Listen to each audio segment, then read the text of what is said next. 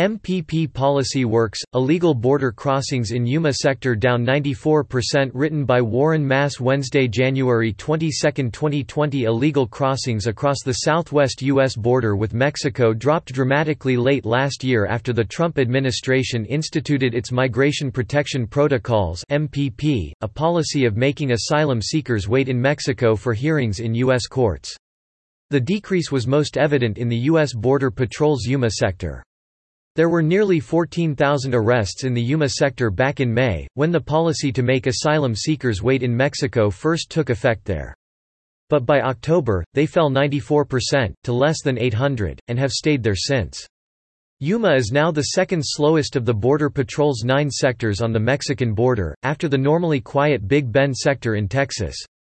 A January 19 AP report quoted Anthony Porvaznik, chief of the Yuma sector, who said the migration protection protocols have been a huge deterrent, based on agents' interviews with people arrested. The migrants' whole goal was to be released into the United States, and once that was taken off the shelf for them, and they couldn't be released into the United States anymore, then that really diminished the amount of traffic that came through here, Porvaznik said. The Homeland Security website defines Migration Protection Protocols (MPP) as a U.S. government action whereby certain foreign individuals entering or seeking admission to the U.S. from Mexico, illegally or without proper documentation, may be returned to Mexico and wait outside of the U.S. for the duration of their immigration proceedings, where Mexico will provide them with all appropriate humanitarian protections for the duration of their stay. In the neighboring Tucson sector, in contrast, arrests rose each month from August to December, making it the second busiest corridor after Texas's Rio Grande Valley. Porvaznik attributes Tucson's spike to the absence of the MPP policy there until 3 months ago.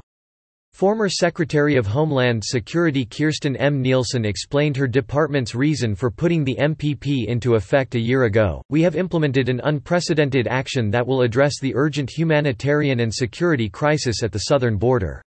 This humanitarian approach will help to end the exploitation of our generous immigration laws. The Migrant Protection Protocols represent a methodical common-sense approach, exercising long-standing statutory authority to help address the crisis at our southern border." The December figure of less than 800 apprehensions of illegal border crossers is in stark contrast to the 50,753 people arrested for trespassing from Mexico in December 2018, according to figures released by CBP in January 2019.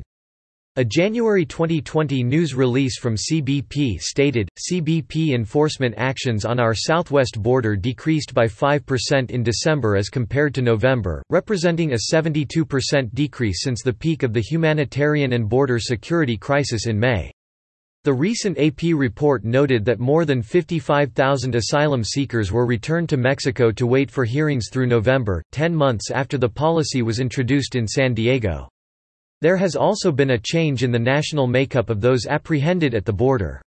We noted last November that U.S. Border Patrol agents in the San Diego sector arrested more non-Mexicans attempting to cross the U.S.-Mexico border illegally during the 2019 fiscal year than at any other time in the agency's history.